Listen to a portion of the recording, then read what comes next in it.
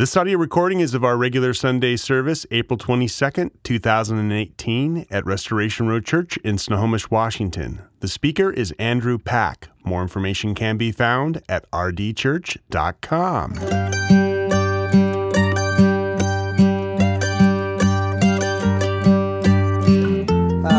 Today's scripture reading comes from 1 Peter, chapter 5, verses 6 through 14. I'm going to start from verse 5b. Clothe yourselves, all of you, with humility toward one another. For God opposes the proud, but gives grace to the humble. Verse 6. Humble yourselves, therefore, under the mighty hand of God, so that at the proper time he may exalt you, casting all your anxieties on him because he cares for you. Be sober-minded, be watchful. Your adversary, the devil, prowls around like a roaring lion, seeking someone to devour. Resist him, firm in your faith, knowing that the same kinds of suffering are being experienced by your brotherhood throughout the world. And after you have suffered a little while, the God of all grace, who has called you to his eternal glory in Christ, will himself restore, confirm, strengthen, and establish you. In him be the dominion forever and ever. Amen. Final greetings.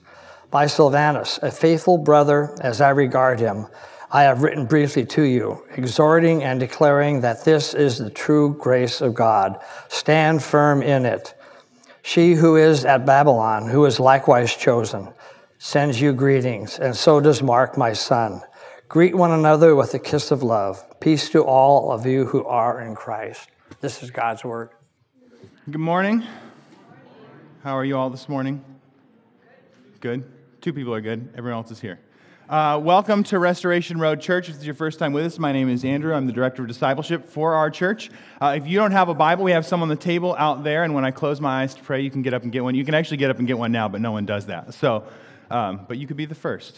But please go ahead and grab a Bible. We will be using it quite a bit because we use the Bible here quite a bit. Welcome to Restoration Road Church. Please pray with me.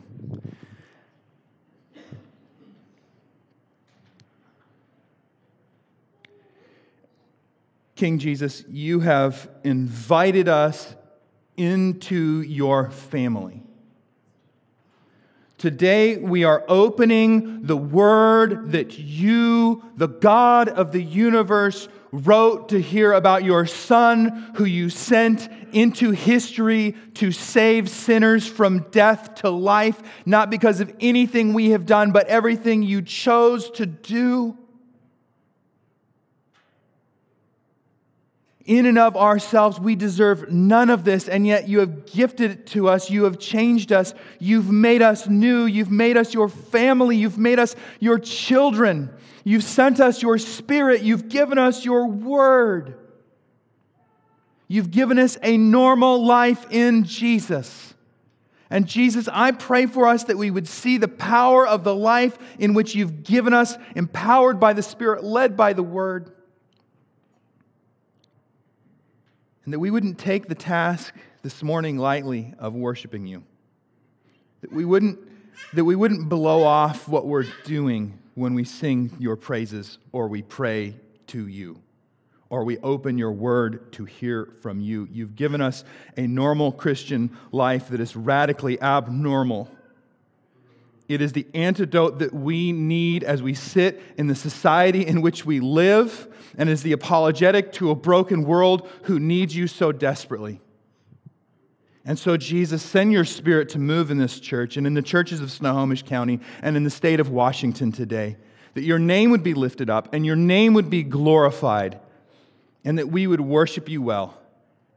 I pray for anyone who's never heard the good news, the gospel today, Lord Jesus, that you would reveal yourself to them. And today would be the first day of the rest of their new life in you. I pray against the devil, his servants, their works and effects, his schemes, his tricks. We denounce him, we renounce him, and Jesus, we pledge our complete and unfettered allegiance to you. We love you, Jesus, and pray these things for your glory and for our joy. In your name, Jesus Christ, amen. So today we're really going to continue in what Peter has been doing the whole time, which is really an extended discussion about what I will call a normal life in Jesus. I hope as you've read this book, and if this is your first time with us or you don't know your way around the Word, we're going to be in 1Peter, and we're in chapter 5 today, which is about here in a Bible, and mine's about the size of one of those paperback Bibles we have, so it's about there. We're concluding this letter, and we're continuing this conversation that we've had, and I hope you've got this sense as you've worked your way through Peter, that Peter has a mission with this letter, and that is to encourage people who are in Jesus, who know the Word, and know who He is and what He's done, who are living in this broken world. And as people who love Jesus, when you live here in this world in which we live, things can become very, very difficult, and they're feeling it, right? If you're being faithful to Jesus, you're probably feeling it right now too. And I hope that you don't miss that the point of this whole letter is to encourage people to keep going in the life that Jesus had given them. And it's written as an encouragement. And in fact, most of the things in the New Testament are actually written as encouragement. There's a couple letters where, they're corrective, right? They're a little stinging. 1 Corinthians, James is kind of grumpy. But Peter's trying to encourage people to keep going, and to keep going in this normal Christian life, in this life in Jesus. Now, when I say that, I have to define that for you and what I'm even talking about, right? So here's the hard part about reading a letter. Dick did such a nice job reading even into the passage from last week, which I'm always trying to steal more and more Bible into my sermon. And so here we are, these are the last things, these are the last sort of three things he wants to tell this church before he at least has Silvanus sign the letter and send it off. Usually at the end of your email or a letter you write, the last things you write are often some of the most important, right? But I would argue the things he's talking about here are not new for the discussion. They just sort of cap the letter in what he's saying. And so we have to understand where we're sitting in this letter, because I don't have the privilege of reading the whole letter to you from the beginning, right? But the thing that Peter has continued to emphasize is the reality of Jesus and the reality of His gospel. If you are here and you don't know who Jesus is, this is who Jesus is. Jesus is the Savior of the world, the God of the universe, who has entered into human history, who has come into history to save sinners like me and like you. Sin, by the way, is not just wiling out and doing wrong things, right? Sin isn't just the thing the bad guys do in the cowboy movies. Sin is all the right things I do for the wrong reasons. Sin is all the things that I do in my life for a pat on my back or to advance my own agenda, or honestly, even just so I can feel better about myself. If you give a homeless guy a coat so you can feel better about you, you didn't really give him the coat, you gave the coat to yourself. Right? And honestly, frankly, there are a ton of things that you should be doing that you just don't. Right? It's not active sin. It's stuff that you see in the world, someone who you know needs help, someone you should talk to about something that should happen that you're like, Netflix puts out whole series at the same time now, and I can just binge 9 hours of Lost in Space. I know there are better things I should do with my time, but when you put them all on the internet at the same time, I must watch them from beginning to end for some reason, even if you think it's horrible. But Peter keeps emphasizing this reality of the gospel, right? Every world religion is a method by which you get to God, or you get to nirvana, or you get out of this world, or you get to paradise, or you get your own planet, or whatever that thing might be. The good news of the gospel is not about you earning God's love, but the God of the universe coming to save you from your sins and free you to live life for Him, not because of anything you've done, but by grace alone He saves you, and by faith alone you get to love Him. This is the context of 1 Peter. If you don't have that in your mind when we talk about what we're talking about today, the things we're talking about today won't actually make any sense. Not only that, Peter knows we live in a broken world. Peter knows that we live in a world where things as they are as they ought not be. And that when you become a Christian, you're reborn. He gives us this word born again, which I always want back. It means someone who's been changed by the gospel, not someone who shows up to church on Easter and Christmas, right? A born-again Christian is someone who has been changed from the inside out by the Holy Spirit, saved by Jesus. And Peter uses that word a couple of times as he's talking. But when you're born again, when you become a Christian, you're actually born again behind enemy lines. You're actually born into a hostile world. You're actually born into a world that doesn't necessarily love the things of God or the things of Jesus. And even, as we'll see today, there's even a spiritual dynamic to that reality. But Peter keeps emphasizing and re-emphasizing God's program in history, that God actually has a plan for this broken world. He's actually fixing this broken world. That is why Jesus came. It is to restore this place and change this place and put it back the way it's supposed to be. Because where we're sitting in this letter with Peter, God made the world good, human beings broke it, and by the way, human beings keep breaking it. We're pretty good at it. We're pretty good at breaking other people's lives. We're pretty good at breaking our own lives. We're pretty good at being selfish. We're pretty good at starting wars. We're pretty good at being greedy. We're pretty good at trashing the planet. We're pretty good at a lot of things that are pretty not good. And Jesus is going to restore all of these things. And He's already started that at the cross. He's actually already finished it. He's already done everything that needs to happen for this thing to come to conclusion. And God is working in time. Now, Peter is writing to a people on the other side of the resurrection, on the other side of Pentecost, who are indwelt by the Spirit, who get to live for Jesus in real time, who are freed from their sins, and are waiting for Jesus to come back.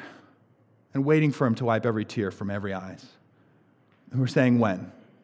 And even as the heat is getting turned up on these people, as the heat has continued to get turned up on the church in different ways throughout the last 2,000 years, He's writing to a people that the heat's getting cranked up on, and He just says, He's not just saying, hey, it's going to be okay, right? You want to say that to people when someone's in the hospital or something, you say, oh, it's going to be okay. Honestly, friends, sometimes it's not going to be okay in the way that we mean it. But if we mean it in Christ, and what Peter is doing here, because of the gospel, because of the good news, because we've been forgiven, because we've been made new, because we've been saved, because we've been born again, because Jesus is returning, because He's vindicating the righteous, it is actually going to be more than okay. It's going to be more than okay. And I would argue he does all of this in this big story that I've just talked about to situate our lives and their lives in a normal life in Jesus. Now, I think this is important for us as we dig into this text to understand this as both sort of an antidote and an apologetic. And here's what I mean by that. When I say a normal Christian life, I don't think we should think what I think we can think, said Dr. Seuss. Sort of the average American Christian life, or what at least is the caricature of it. I think actually the church in America is healthier and more vibrant, and those who love Jesus love Him more than we realize, and we need to even be careful as the church in America not to throw too many rocks. But the reality is that consumerism in our own lives is something we have to fight all the time. Putting myself at the center, and so I can just consume and take what I want, and it makes me comfortable. We get Jesus mixed up with politics. We get Jesus mixed up with agendas. We kind of invite Jesus along to our thing. Jesus, come support my plumbing business. If you're a plumber, I'm not picking on you, by the way. I know we have some, right? But there's some guys who aren't actual Christians who put that little fish on the side of their truck so they can get some business. They're just bringing Jesus along with the agenda. If you're a plumber, or anybody else for that matter, and you've got the Jesus fish on your car, you need to know that you can't flip anybody off when you're driving on Highway 2.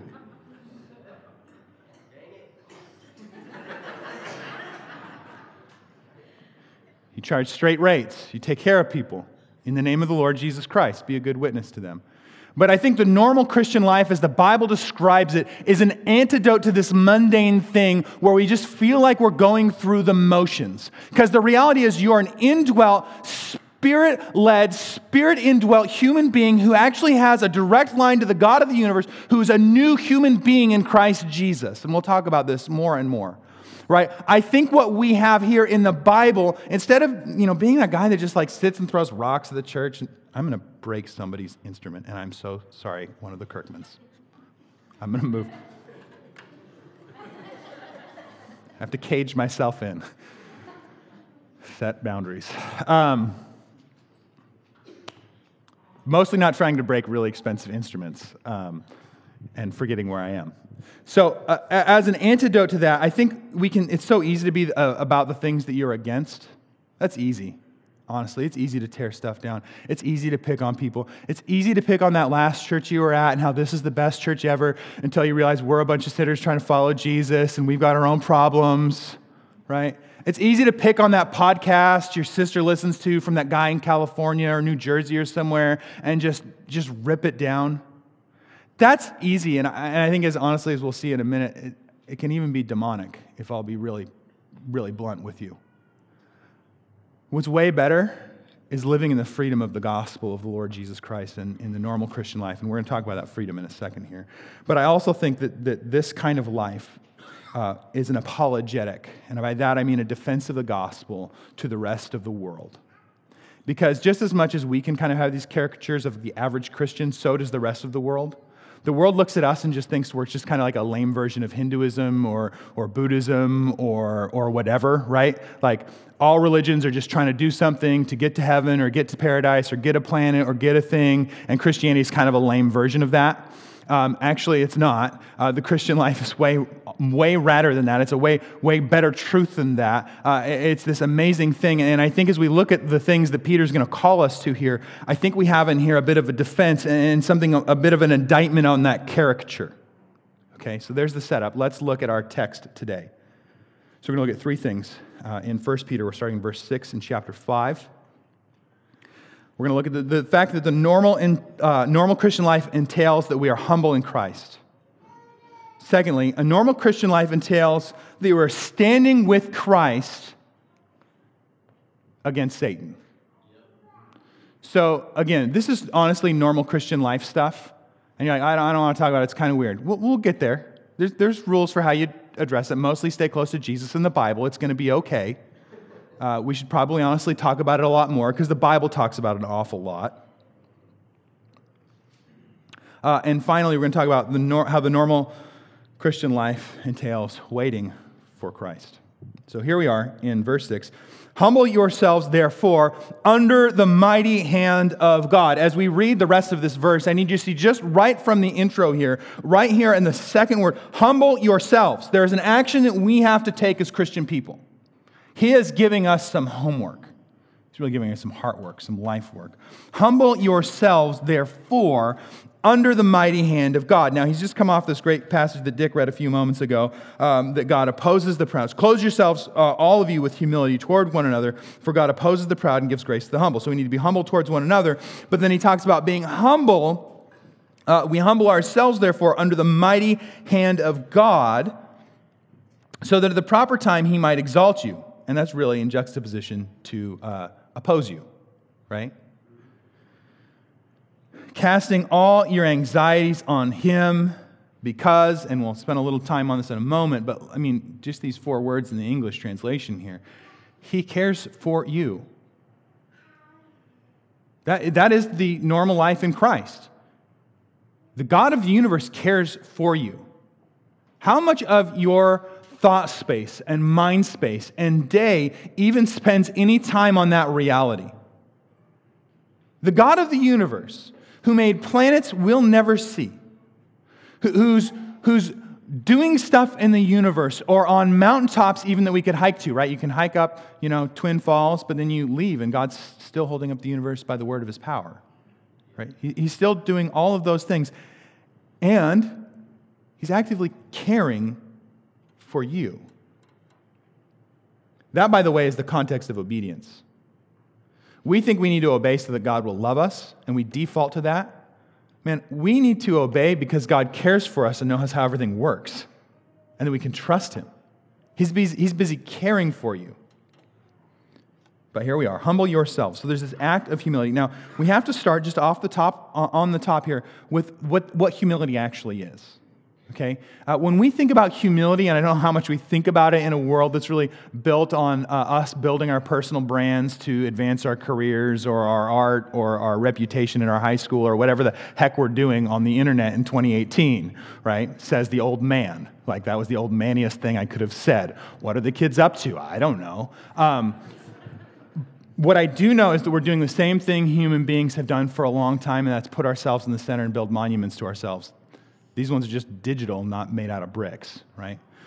Now, I think the world's sense of humility is this sense and this idea that what my job to do is to sort of self-deprecate, is to just make fun of myself or tell you how horrible I am at anything, right? That's humility. Well, I'm pretty horrible at everything. And then I just wait until you see that I can do something good and say, whatever. Right? It's fake. Right? It's fake. That's not humility. Humility, biblically speaking, is actually based on understanding who God is and who you are.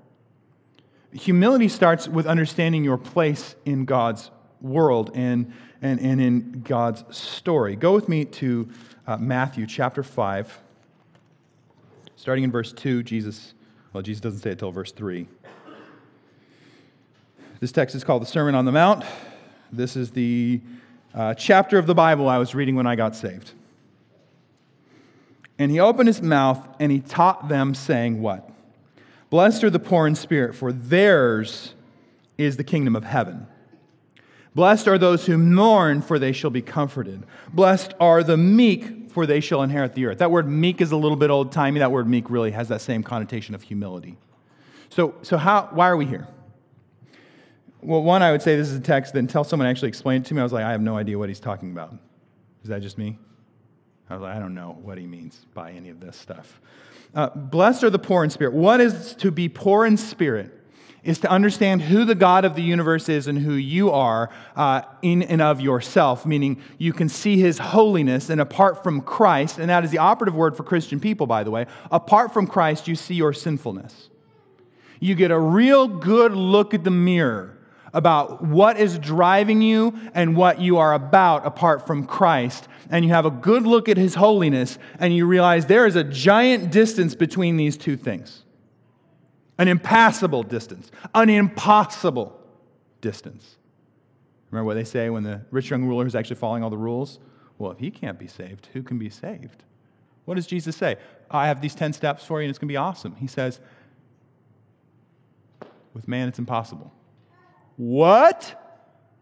If it's impossible, what do I do? Well, good news. It's impossible for man, but it's possible for God. That's how big the gap, this poor in spirit gap should be. This should wreck our hearts when we realize apart from Christ, now if you're in Christ, you don't sit there because that's not who you are anymore. That's not who you are in Christ. But you realize this gap is massive between yourself and the Lord, and you say, woe is me. I'm a man of unclean lips, and I'm from a people of unclean lips. So blessed are the poor in spirit. Now listen to this. For theirs is the kingdom of heaven. Wait, he says God, does he? Wait, it's Matthew. He says heaven. Heaven. I said heaven, then it didn't sound right. For theirs is the kingdom of heaven. Like the thief on the cross who says, remember me today when you enter your kingdom. The thief on the cross sees the gap between himself and God. And Jesus' response to him is what? Well, if you can get down off that cross and work really hard, maybe we can see what you can do sneaky in the back door. No. Today, you will be with me in paradise. You can't get down off that cross. You can't go say you're sorry to your mama for ruining her life. You can't go write some country songs about it, how you were in prison for your whole life. You can't do any of those things. The only thing you can do is die and enter the kingdom of God. For theirs is the kingdom of heaven. So we have this. We see the gap. Verse 4. Blessed are those who mourn, for they shall be comforted. Because what's our response to a gap like this? It's not to throw yourself at a parade and tweet about how awesome you are. It's to look this square in the face and realize that your hands are empty and you're such great need. What does God say He'll do for those people who are mourning about such things? He will comfort them. He will wipe the tears from their eyes. He'll save them. He'll give them a new life. He'll set them free, and it's not because of anything we've done, but everything Christ has done for us. Verse 5. Blessed are the meek, again, the humble, for they shall inherit the earth. And I think Jesus has his eye on the restored world in which we live, or the restored world in which we will live, when heaven and earth become one. It's those who live here, who say, I am a sinner saved by grace, who get to be in the kingdom of God and who will inherit the new heavens and the new earth. not those who say, I am awesome and I am great. And honestly, this is an ongoing life thing. It's not just I'm going to check a box and say I love Jesus and then go on doing whatever the heck I want to do with the rest of my life.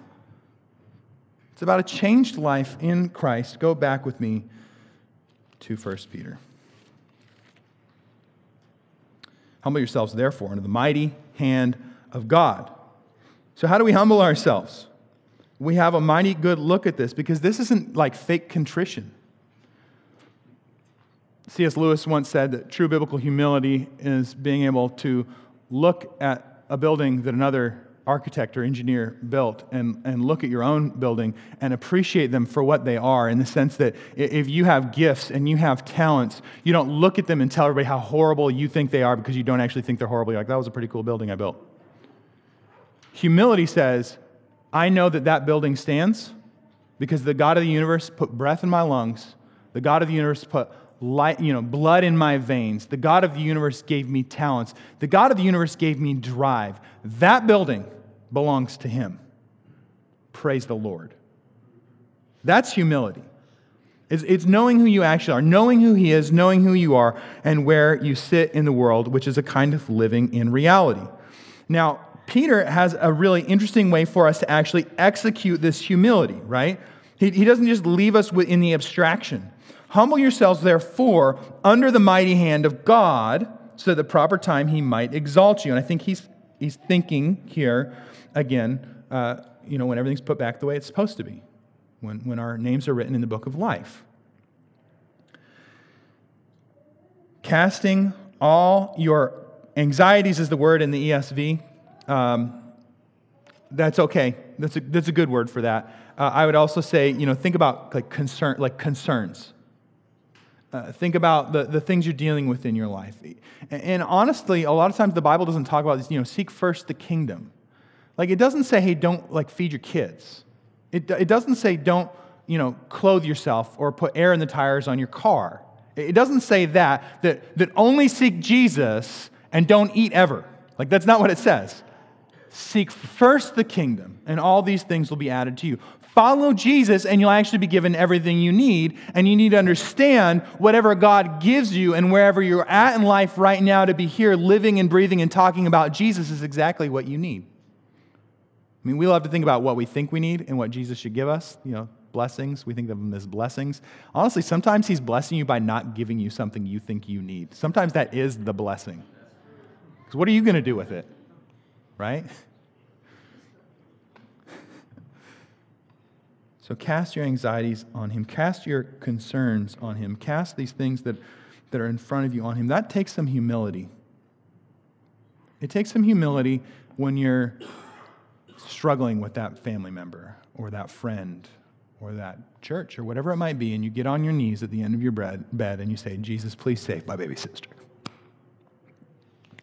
You say, Jesus, please move in my family. I can't do it. It's impossible. Save my baby sister. Please, Jesus. Do something here. I can't do anything. My hands are empty, Jesus. Do something, please. Or I'm struggling here. I'm struggling to believe your goodness here. I'm struggling to believe your grace here. I'm struggling to be whatever that thing is. It actually takes a lot of humility to get on your knees and open your hands to God and tell Him what He already knows, and that's that they're very, very empty hands. We are horrible at this as Americans, by the way. Horrible. I think that's why we're horrible at prayer sometimes. And I would also say that this kind of thing we're talking about, because He cares for you, right? You can go to Him with those empty hands because He actually cares about you. Jesus loves me, this I know, for the Bible tells me so, right here in 1 Peter, right? He cares about you, which means that we trust in Jesus, which means we can prioritize our lives around the kingdom of God. We can prioritize our lives around Jesus. And to be frank, there's this thing in economics we call opportunity cost. To prioritize your life around Jesus, or put it simply, opportunity cost means that if you do one thing, it means you often can't do something else. Which means if you prioritize your life around Jesus, there are a lot of things, not even like bad or sinful things, that you're just not going to be able to do. There are sacrifices you're going to need to make to prioritize your life around Jesus, and you're going to need to trust Him with a lot. You could be doing something else when you're praying. Did you know that? It's true. We're pretty good at it. We all have electric phone, computer things, and find plenty of other things to do while we're bored, right? You sit for 5 minutes, you're like, oh, I wonder how the Mariners did. I can pray for them. Yeah, I can, there's a lot of non-Christians on the team. I can pray for those. Just leave the phone outside the room for a minute, right? God's got it. It's okay. He doesn't need you to pray for the Mariners per se. But it was nice when they were in the second in the AL West for just a second. But moving on. Honestly, we're bad at sleep. God's built you to rest. He's built into your biology the need to sleep and the need to rest and the need to find respite. And we say, I'm just going to drink some more coffee. Drink coffee. Coffee's fine. But maybe not at 11 at night. Every night. All the time. Unless you sleep till 1 and you work at a restaurant. Then it's fine. I'm not here to legislate your morality. What I'm saying is it actually takes some trust in the Lord Jesus to say, I'm going to go to bed now. I'm going to read my Bible instead of do something else. I believe that the Bible is going to be the thing that is like, Bible readings like the solar panels for our spiritual life. Yeah, you hopefully have read it. You might not even find new information in it. Maybe reading your Bible's not all about information download. Maybe your whole Christian life isn't about what you know, but who you love. Man, reading the Bible makes me love Jesus more and charges my batteries up, but it means there's other things that I cannot do. So humble yourselves. Why? Because He cares for you. Now, what's interesting is, and we'll see this in a second when we get down to the end of the paragraph here, there's something that we do and there's something God does, and then there's this sort of comment or excursus or this thing He's doing in verse 8 that's, on the side here, but not really. It's interesting, James, as we'll see in a second, also links humility and resisting the devil. They go together like peas and carrots. Verse 8, be sober-minded, be watchful. Another way that can be translated, be awake, be aware, pay attention. These things, by the way, I know we can rail against them all the time because it's kind of easy. These things really can hurt our ability to pay attention and be aware and awake spiritually. If it's not this, it's something else. The bigger one or the really big one or whatever, right? I don't have the phone. Well, yeah, but you have them. I'm not picking on you, by the way, if you're reading. I'll just look into the distance so I can't see who's reading their Bible on their phone right now. You're fine. Just be careful. This little computer that lives in your pocket can numb our senses. Be sober-minded. Be watchful. Be awake. Be aware, church. Your adversary, the devil, prowls around like a roaring lion seeking someone to devour. Shorthand, Satan hates you all, and he wants all of us to die and not love Jesus. Period. That's reality. Now, we fall into one of two ditches, and I'm not the first person to make this observation, but we do. We fall into one ditch that basically says Satan's not really real or whatever. Satan. Whatever. The other ditch is to blame Satan for absolutely everything all the time. Because here's the reality of the Christian faith. If you're hearing out a Christian, you need to know this about this. We're called supernaturalists. We believe in beyond what we see in the material. And by the way, God is way more powerful than Satan, just for starters. God speaks to people in a variety of ways. He speaks to us through His Word. He moves in life. He answers prayer. His Spirit moves through His people. He guides us. He leads us. He directs us. The miraculous is absolutely and completely possible because it's not really miraculous for God. It's just God being God. That's how He works. Now, we have these two ditches. We don't want to talk about it because it's kind of weird, and you just said Satan, and you're thinking about movies or metal records or Dio or something, and you don't want to talk about it. It's weird.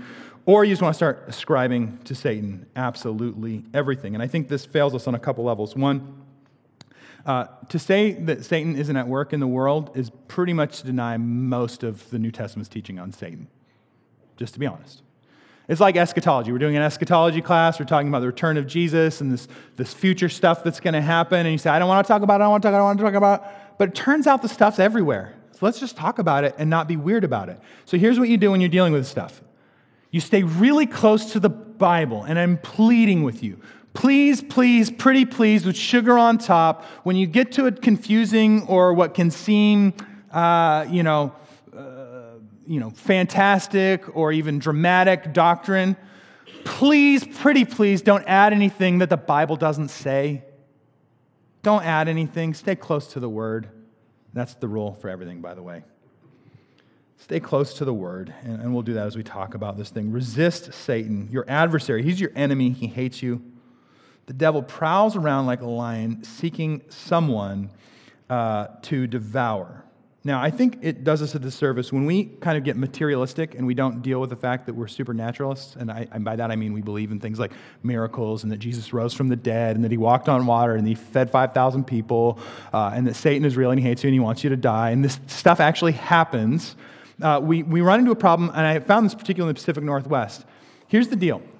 We have lots and lots and lots of neighbors, or maybe you're in here and you're one of these folks, who are hyper-spiritualists, who have spiritual experiences all the time, who are experiencing things that cannot be explained. And when we are busy being over-materialistic, by that I don't mean like the consumption of goods. I mean like all I see is this little lamp deal. Sorry, Russell, I messed with your lamp and now you can't see in the light. This is it. And I think of everything, I don't think that it rains because God makes it rain. I think it rains because of the process that rain happens. We can be kind of mechanistic and materialistic. You ask the average person, why does it rain? If you live in Washington, you know it's because the water evaporates and it makes a cloud, then it hits a mountain, and the water dumps down on us for like 127 days straight, and that's how rain works. Well, yes, that's how God executes that, but at the end of the day, it rains, or it's not raining, thank you, Jesus, because Jesus said so. That's why. Right? We start there.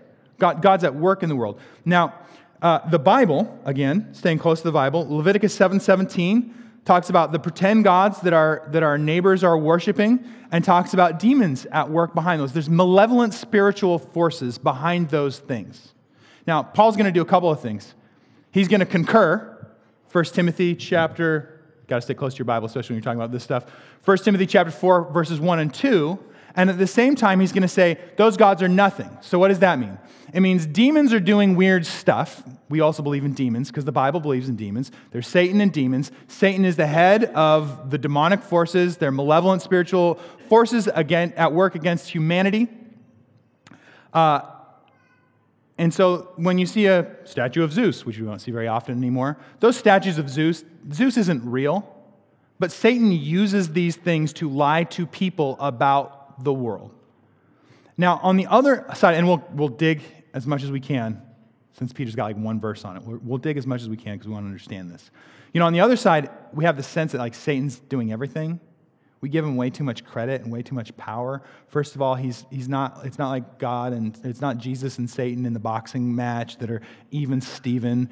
Satan is a created being who rebelled against God, who hates God and hates his people, and is at work in the world. And he's created, which means he's not omnipotent, he's not omnipresent, he doesn't know everything, he doesn't know your heart. He's just also old, weird, spiritual, and observant. So he knows how people act. Because it turns out people pretty much go down the same way every time. Right? It's like one of three things. You tempt them with money, you tempt them with power, you tempt them with, fill in the blank. There's only a few things. It's actually not that hard for most people to just crash when they're not centered on Jesus, they're not humbled in Christ. Now, here's the problem. At some point in time, we begin to think that Satan's behind every bush. So, Satan made my computer crash this morning, couldn't print my sermon out. Satan, right? No. Well, it could be. It could be demonic, sure. It could be. I have the Bible. And maybe my printer hates my laptop. Thanks, printer. Stupid printer. It printed. For some reason, you hit print, and then it prints 5 minutes later off my laptop, which is really frustrating because you hit print like 10 times and cuss at it a couple of times, and then it prints 50 pages of what you were trying to print. That's a different sermon for a different day on the broken world in which we live. Okay. But we really elevate Satan way too much. And I had a seminary prof who said, Satan's not behind every bush, but he is behind some of the bushes. He's not behind everything, but he is real, and he hates you. And honestly, our biggest problem as Christian people is Satan, and as we'll see in a minute, Satan beats the drum and we like the rhythm. Satan's, here, have this. Yeah, that sounds really good. I should eat a whole cheesecake right now. No, you shouldn't. Don't do that. So, when we're talking about these spiritual forces in the world, there's this breakdown, right? And this is even good as you're ascertaining if you have a spiritual experience of some kind. Was that God talking? I feel like God really spoke to me. God really told me this thing. Well, how do you know he told you that thing? Well, number one, you tested against his word. But, it could have just been the bad burrito you had for lunch. The reality is there's a biological reality to you. It could have just been the burrito. Not every time you think God said something, he said something. But I'll tell you what, sometimes when he says stuff, he's saying stuff and you better listen. But how do we do that? We test it by Scripture. Is that in the Bible? And it's especially obvious when you think that God told you to do something that's against the Bible. Because God didn't tell you to do that thing at all. Now, sometimes it is the Holy Spirit. Sometimes the Holy Spirit is moving, stabbed by a cup holder. And sometimes it is malevolent spiritual forces at work. Now, I think our problem is that we default to movies. We default to CGI. To be frank, I think usually when people have these extraordinary spiritual experiences, it only confirms what they know is true. Like, people don't have a manifestation of something and then they think, oh, wow, I should really walk away from Jesus right now. They think, oh, man, that was frightening. I'm going to go talk to Jesus about it, right? Default mode, something weird is happening. Christians, even when you don't pray a ton normally, usually start to pray, right? Satan's way more subtle than that. And here's what I mean by that. If you would go with me to Colossians chapter 2, verse 6.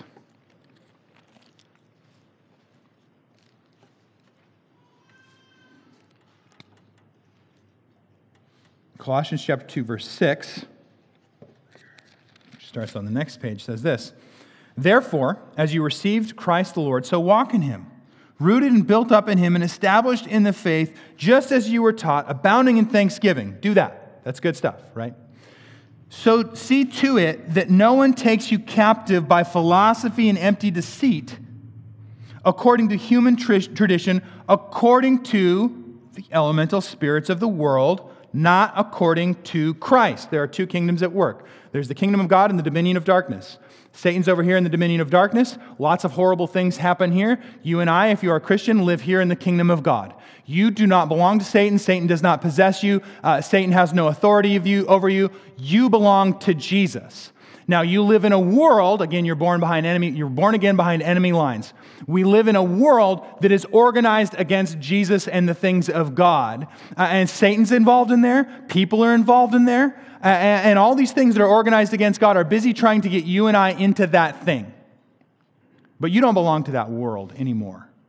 And so this is Paul's warning to his people. Don't fall in for this stuff. Whether it's Foucault or Italian horror movies or whatever. Like, don't give yourself over to it. Why? For in him, that's Jesus, the fullness of deity dwells bodily, and you've been filled in him who is the head and rule of the authority. In him also you were circumcised with a circumcision made without hands by putting off the body of the flesh by circumcision in Christ. You're a new person. Having been buried with him in baptism, in which you once also were raised through him, the powerful working of God who raised him from the dead. And you were dead in your trespasses and sins, and the uncircumcision of your flesh God made alive together with him, having forgiven us our trespasses by canceling the record of debt that stood against us with its legal demands. This he set aside, nailing it to the cross. Listen, Christians, listen to verse 15.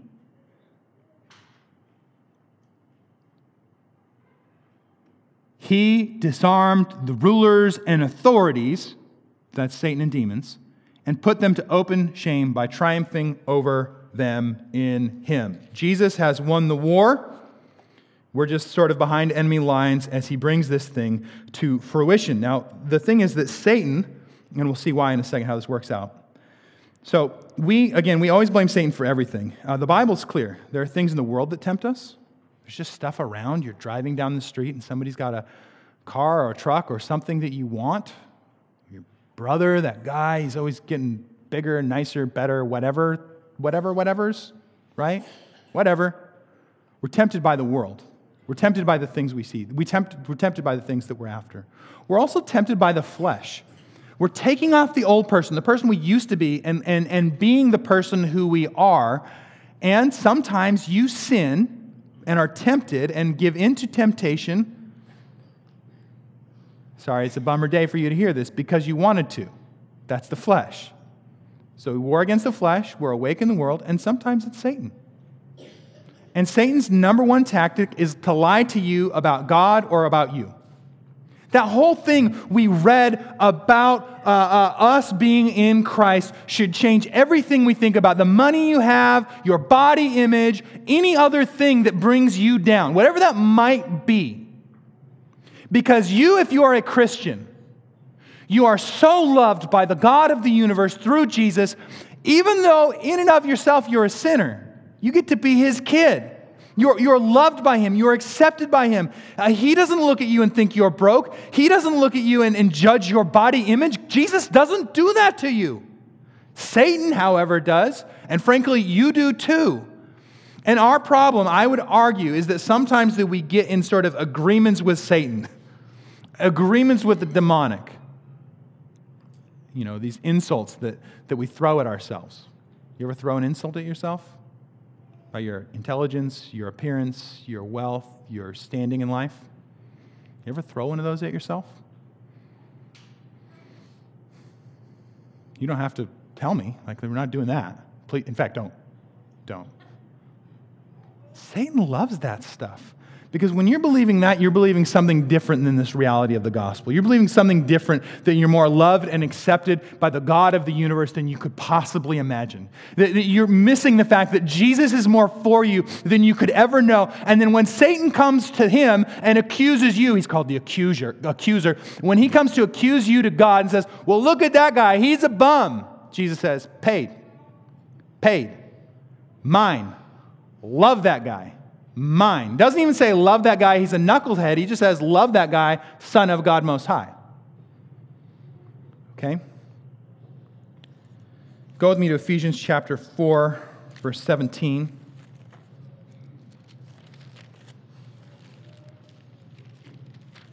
Gorillas eat popcorn. 4:17.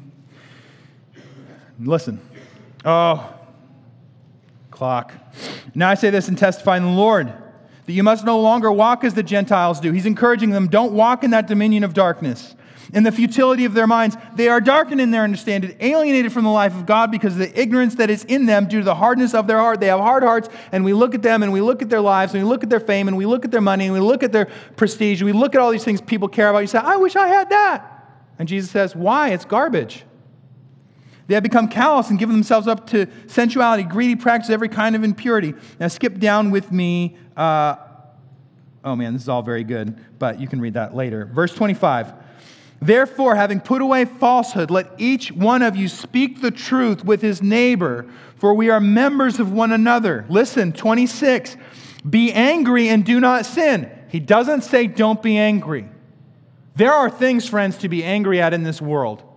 There are dark things that people do against other people that should make us angry. They make God angry. They should make us angry. If you're not angry about something, honestly, wake up. Wake up. However, be angry and do not sin. When you look at what's going on in the world and you get angry, you go to your knees in prayer and you say, Jesus, please come. Please move. Please save those people. Please save them. Now, we love to sin because then we love to sit as the judge of everything. We get angry and then take it personally and love to sit as the judge of all things. But listen what he says. Someone steps on your foot and you take it personally against them for 10 years. You got grudges against people. You don't even remember what the grudge is about. You just know you don't like them. Maybe that's just people in my family. You speak the truth, neighbor. Yes, we read that. Be angry and do not sin. Do not let the sun go down on your anger. So deal with it. If someone sinned against you or you're angry with somebody, you go apologize to them or you go talk to them about that thing. But then he says this, give no opportunity to the devil. That bitterness and nastiness, these things where we're aligning ourselves with the dominion of darkness, gossip and worldliness and lust and greed and anger and strife and enmity, all these things do this thing where the word in Greek means a place. Probably what Paul has in mind here is a room.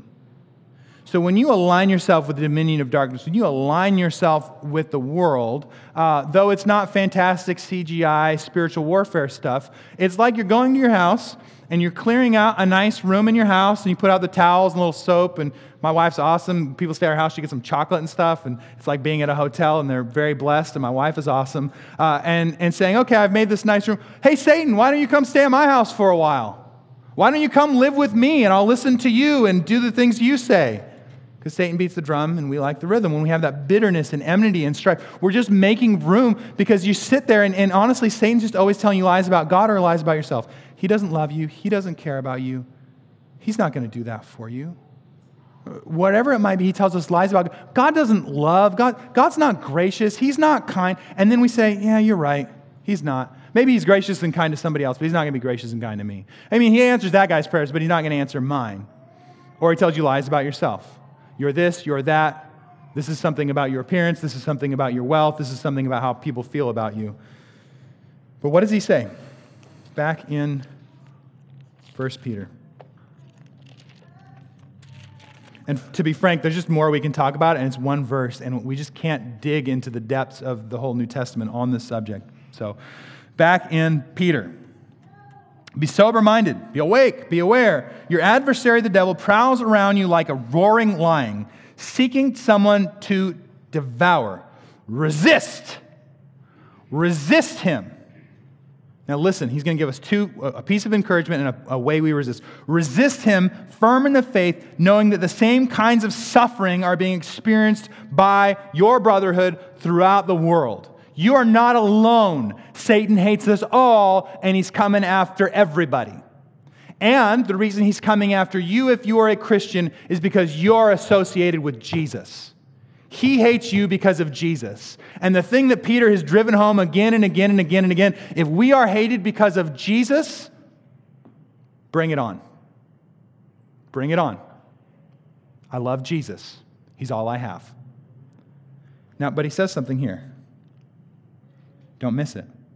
We say, resist him. How? Firm in your faith. Firm in your faith. Well, what does that mean? Again, Satan tells us lies about ourselves and about God, and we come back to the truth about God. We come back to the truth that not height nor depth nor powers nor principalities could ever separate us from the love of God in Christ Jesus. We come back to the truth that I am not the man I once was.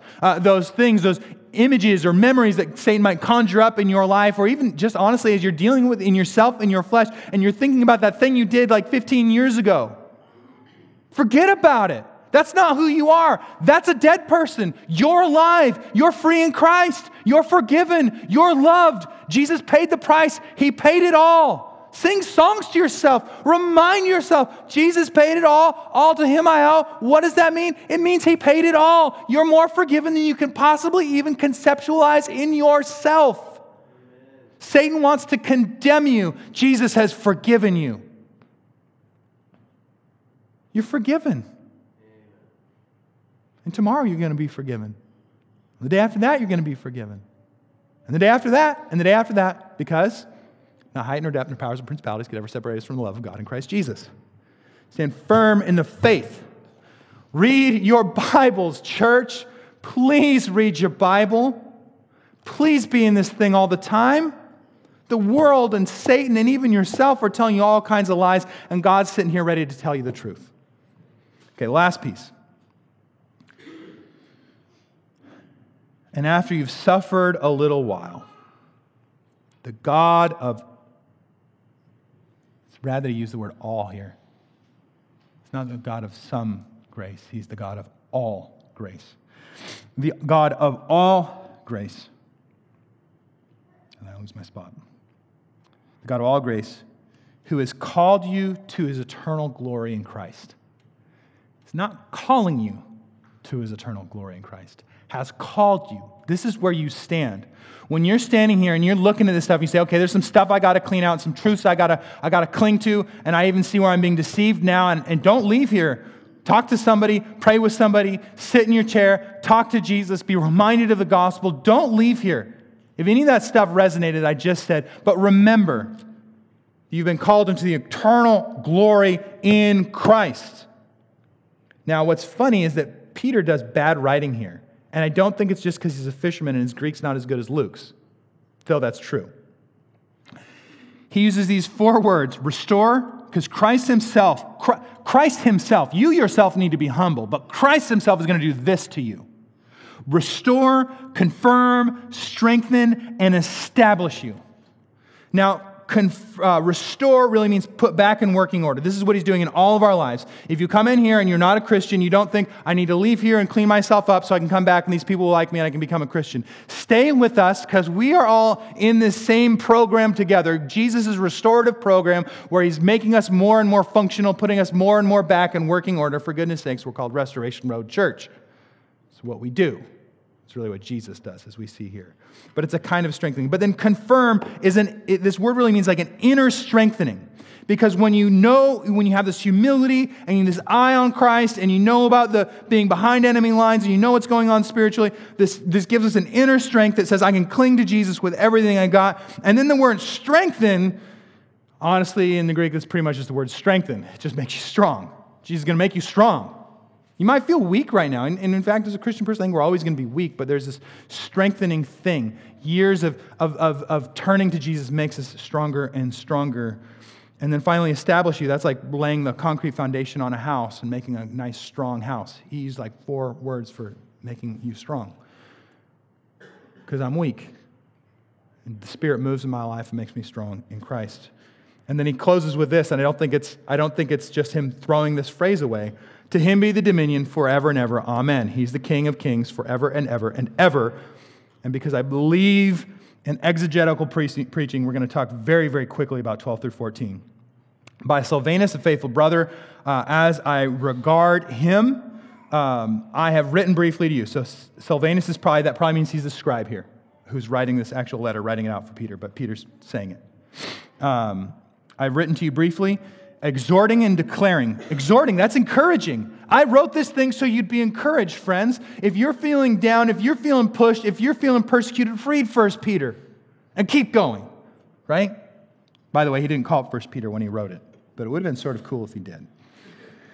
And declaring that this is the true, and declaring that this is the true grace of God. Stand firm in it. Right? Don't let go of him. Stand firm in these truths that we've discussed. Stand on them. She who was in Babylon, this is code word for Rome, most likely. And by the way, Babylon, we're talking about Babylon, we're talking about like the heart and the spiritual capital of the heart of darkness, of the dominion of darkness. That's what Babylon typically represents, biblically speaking. And he's conjuring up this old language, and it could be code, because he's not. If someone gets the letter, he's maybe not giving away where he's at. Or honestly, it just could be an indictment against Rome, saying, man, I'm in Rome. Whew, it is dark here. It is dark. Stand firm. Who is likewise chosen, so she, that's the church, using the female pronoun there. She who is in Babylon, who is likewise chosen, also saved, also in with Christ. She who is at Babylon, who is likewise chosen, sends you greetings, and so does Mark, my son. This is amazing because Mark is the same Mark who writes Mark's gospel, which is Peter's account of the gospel message. That's why we have that with apostolic authority. But this is the same Mark who was on mission with Paul, and he kind of wussed out and went home. And Barnabas said, hey, no, we should take Mark again. And Paul says, no. And then they split over it, still faithful. And of course, the amazing thing is 2 Timothy at the end, maybe even hours before Paul is executed, says, hey, send Mark. So, real human beings in the work of God. Greet one another with a kiss of love. Peace to you all who are in Christ. Praise the Lord. for sure. Peace to all who are in Christ. So a normal Christian life also entails in waiting in Jesus for him to restore, to confirm, to strengthen, and to establish you. I would argue these truths are humility in Christ and God's restorative work, and this reality that we actually are living behind enemy lines and there's an actual spiritual conflict at work. All of these things are the normal life in Christ. This is what it is to be a normal Christian person, to be engaged in the work of God. Now, if you're here today and you heard this stuff about the gospel, and you heard this stuff about Jesus coming for us, not us, coming up to him, and maybe even saw the gospel in a new way, which I think living this way does, it puts the gospel on display. If you don't know Jesus, man, we're so thankful you're here. All we want for you is to know Jesus. We would love to talk with you. We've got prayer people. I love talking with people. We've got people at desk who talk to you. We've got people up here who talk to you. We'd love to tell you more about Jesus. We'd love to pray with you. We'd love to give you a Bible. We'd love to make sure you're invited into our community so that you can know him and love him. And honestly, friends, frankly, if you don't know Jesus, today is the day. Turn from your sin, turn to him, and receive his grace and mercy. We turn from our old life and we turn to him, and he'll save you right now. You don't have to fix your life up. You don't have to put your life together. You need to turn to him and receive his grace. If you're hearing this, Christian brothers and sisters, church, and you're saying, that actually from the Bible sounds like a more normal Christian life, but I don't know that that sounds like my Christian life. Don't just feel bad about it, right? Don't just feel guilty about it. Jesus is just ready to move in your life right now. It's in his word. He loves you and wants you to have this full, real life in him. Today's the day. Come talk with us, walk with us. We'll stick you with people who will walk with you and help you and disciple you. And if this is you, and again, I always say this, but I really do mean it. I don't mean like that you're doing this perfectly. I don't mean that you're never yelling at your printer at 7:30 in the morning when you're trying to get up to preach God's word. That happens, right? But what I mean is that your life is more and more tuned to the gospel. What are you going to do? How are you going to participate? How are you going to help other people be strengthened in the gospel and stand firm in Jesus? Honestly, that's between you and the Spirit, what he wants to do, but how are you going to give of your life to help our church, other Christians, follow Jesus? I'm going to pray for us and we'll set up communion.